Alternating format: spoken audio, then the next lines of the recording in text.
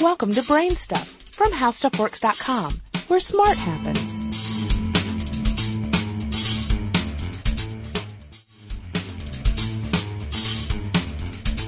Hi, I'm Marshall Brain with today's question. What are motion cards and how do they work?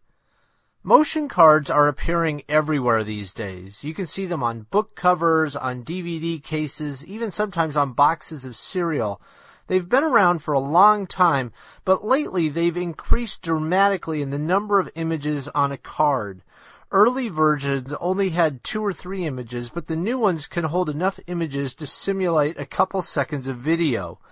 Motion cards use a special technology called lenticular printing. This process takes a batch of images and prints alternating strips of each image on the back of a transparent plastic sheet. The plastic sheet has a series of curved ridges embossed on it. Each curved ridge is a lenticule. Each lenticule is approximately 0.3 millimeters wide. You can see them if you look really closely at the motion card, and you can also feel the ridges made by the lenticules. If you can get a magnifying glass and get up next to the edge of the card, you can actually see that each one makes a little curved lens. When light passes through the plastic sheet, it's reflected from smooth white paper under the plastic sheet, and the returning light passes through the image strips printed on the plastic sheet. The lenticule is made in such a way that it refracts the returning light at a specific angle and it magnifies the image. The strips are aligned so that all the strips for a particular image are reflected at the same angle. Because of the refraction and the magnification, what you see is a single complete image that appears to cover the entire card.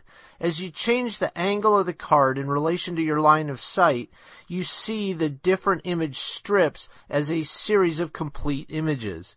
The whole thing with motion cards started decades ago, but the printing and alignment technologies of the time really only allowed 2 images in the card.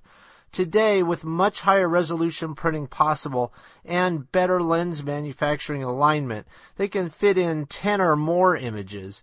It's possible to get the alignment so close now that it's possible to put a different image into each eye because of their different viewing angles, and this lets them create a 3D kind of effect with motion cards. For more on this and thousands of other topics, visit HowStuffWorks.com.